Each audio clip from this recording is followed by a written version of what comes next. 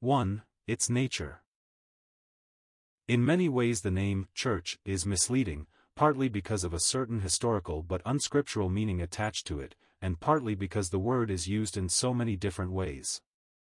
For instance, a building where religious meetings are held is called a church, the persons meeting there form a church, the denomination with which they are connected is a church. Similarly, we have the Church of England, or Scotland, meaning the established form of religion in those countries. To the Romanist, the Church means the papal system, and to the ritualist something very similar.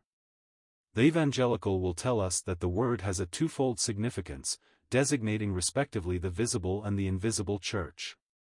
Thus all professing Christendom forms the visible church, while only the true believers form the invisible. It is therefore necessary, as well as refreshing, to turn from these discordant definitions to the simple Word of God, and gather from it the truths as to this important subject.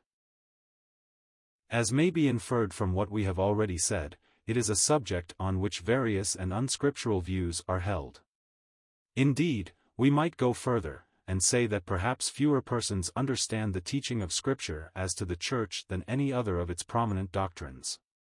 The effect of this is but too apparent. Satan is always at work where there is ignorance, and the various systems of error founded upon wrong teaching on this subject show the immense importance of being clear as to it. And the revival of other precious truths, such as assurance, the Lord's coming, etc., has not been accompanied by an awakening upon this theme.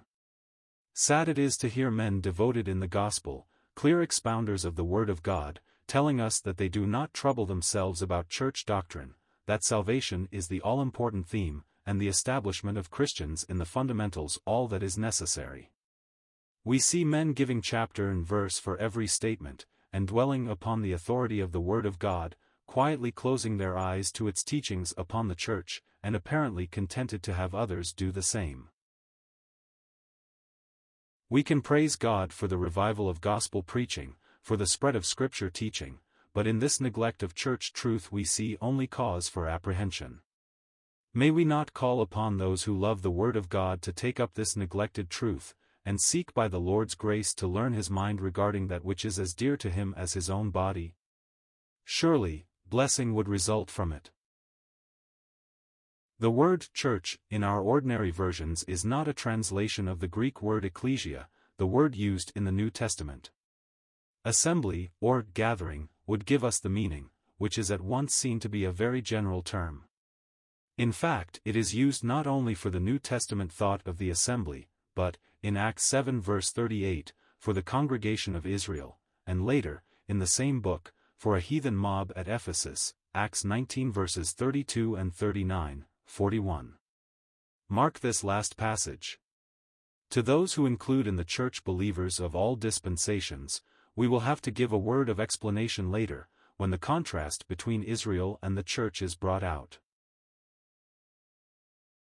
We must therefore look for some passage in Scripture to settle the meaning and use of the word assembly. We find one which has all the clearness of a definition, and hath made him head over all things to the church, which is his body, the fullness of him that filleth all in all. Ephesians 1 verses 22 to 23. We are in this part of Ephesians occupied with a risen and glorified Christ. He has been raised from the dead in proof of an accomplished redemption, and, exalted to the right hand of God, all things being put beneath his feet. He occupies that position not merely as the witness of eternal redemption, that God has accepted his work on the cross not merely as the representative of his people before God, the measure of their acceptance and their righteousness, but he is there as head of the church, which is his body. This is figurative language, no doubt, but clear nonetheless. It suggests not only lordship over his people, but declares for them the closest connection, the same life, the same interests, and the same prospects as his own. The fullness of him that filleth all in all shows that through grace the church is the complement of Christ. As at the beginning, when God said, "It is not good that the man should be alone, I will make a help meet for him."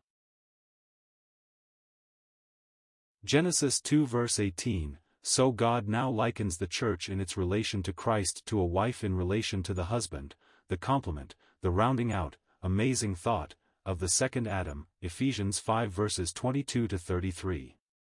We would not for a moment hint that our adorable Lord needed the church to add anything to the worth, dignity, or beauty of his peerless person, either as Son of God or Son of Man.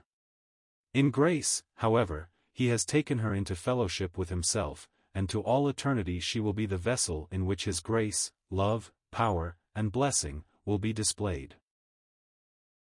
The church, then, is the body of Christ. But how and of what is this body formed? Again Scripture answers with the distinctness of a definition: by one Spirit are we all baptized into one body, 1 Corinthians 12 verse 13. We all means those who have the Spirit, and his baptism marks the beginning of the church. When did this take place? This spake he of the Spirit, which they that believe on him should receive, for the Holy Ghost was not yet given, because that Jesus was not yet glorified, John 7 verse 39. It is expedient for you that I go away, for if I go not away, the Comforter will not come unto you, but if I depart, I will send him unto you, John 16 verse 7. For John truly baptized with water, but ye shall be baptized with the Holy Ghost not many days hence, Acts 1 verse 5. And they were all filled with the Holy Ghost, Acts 2 verse 4. These passages show us that as long as the Lord Jesus was upon earth, until he was glorified, after his death, the Holy Ghost did not come.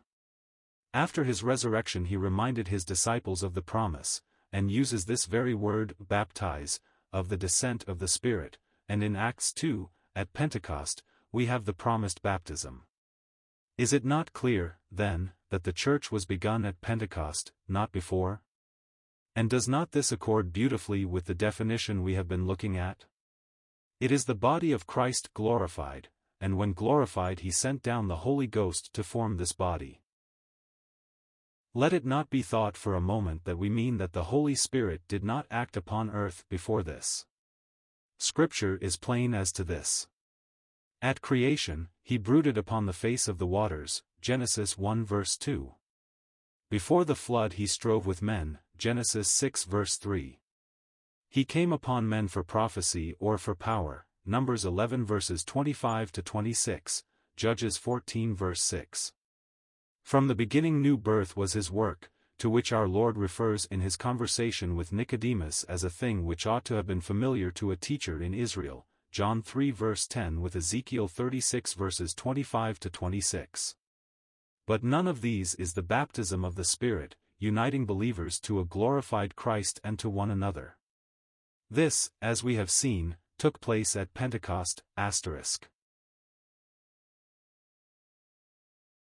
It is interesting to note the various operations of the Spirit of God in the present dispensation. We have, first, that which has been his work from the beginning, new birth, then sealing, Ephesians 1 verse 13, Ephesians 4 verse 30, which marks the believer in Christ as belonging to God, who thus gives the earnest of the inheritance, until the day of redemption. Along with this goes his indwelling, uniting us to Christ in glory. At the same time we have been baptized by the Spirit, 1 Corinthians 12 verse 13. Which puts us into the church. This last is corporate, the others are individual. Of course, it is not to be understood that these various operations occur at different times. The act of new birth is distinct in character from the rest, but the element of time does not enter in. There is an order, however: the man is first born again, then sealed, but it would not be right to say there must be any length of time between the two acts. As to the rest, baptism and sealing, they are different parts of the same act. The Spirit abides always, never leaving those whom he has sealed. Dwelling in the individual and the church, he also operates in the varied functions of the one body. But of this we shall speak at greater length later on.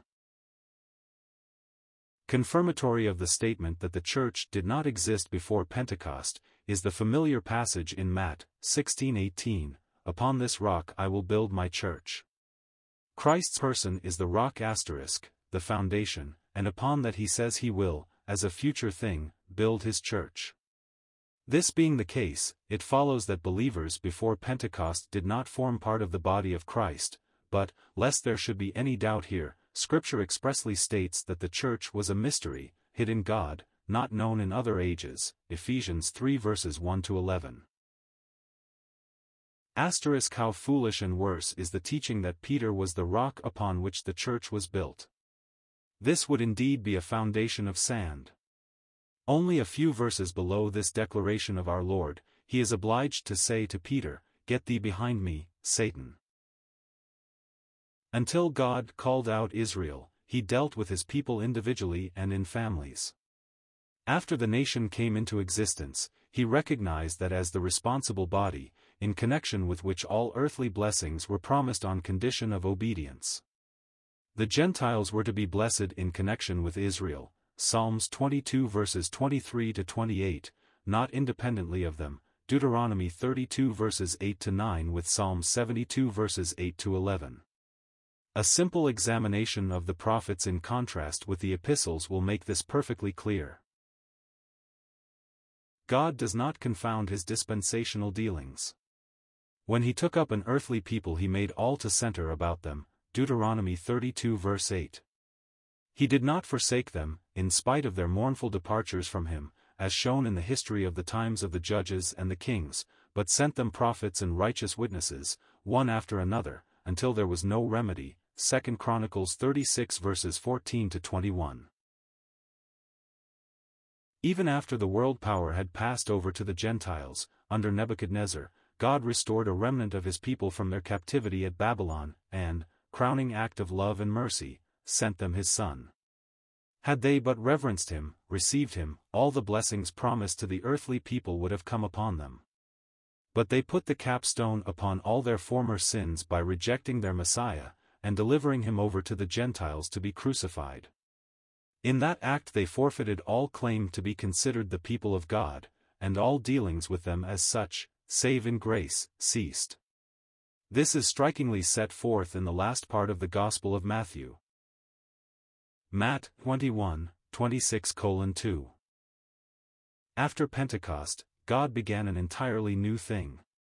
Appeal he did once more to his beloved but unrepentant people, as a nation, only to be answered by their stoning of Stephen, Acts 7. Now, however, the gospel goes out to the Gentiles, and the church has been formed. Meanwhile the dealings with his earthly people cease. They are not my people, Hosea 1 verse 9, given up, Micah 5 verse 3.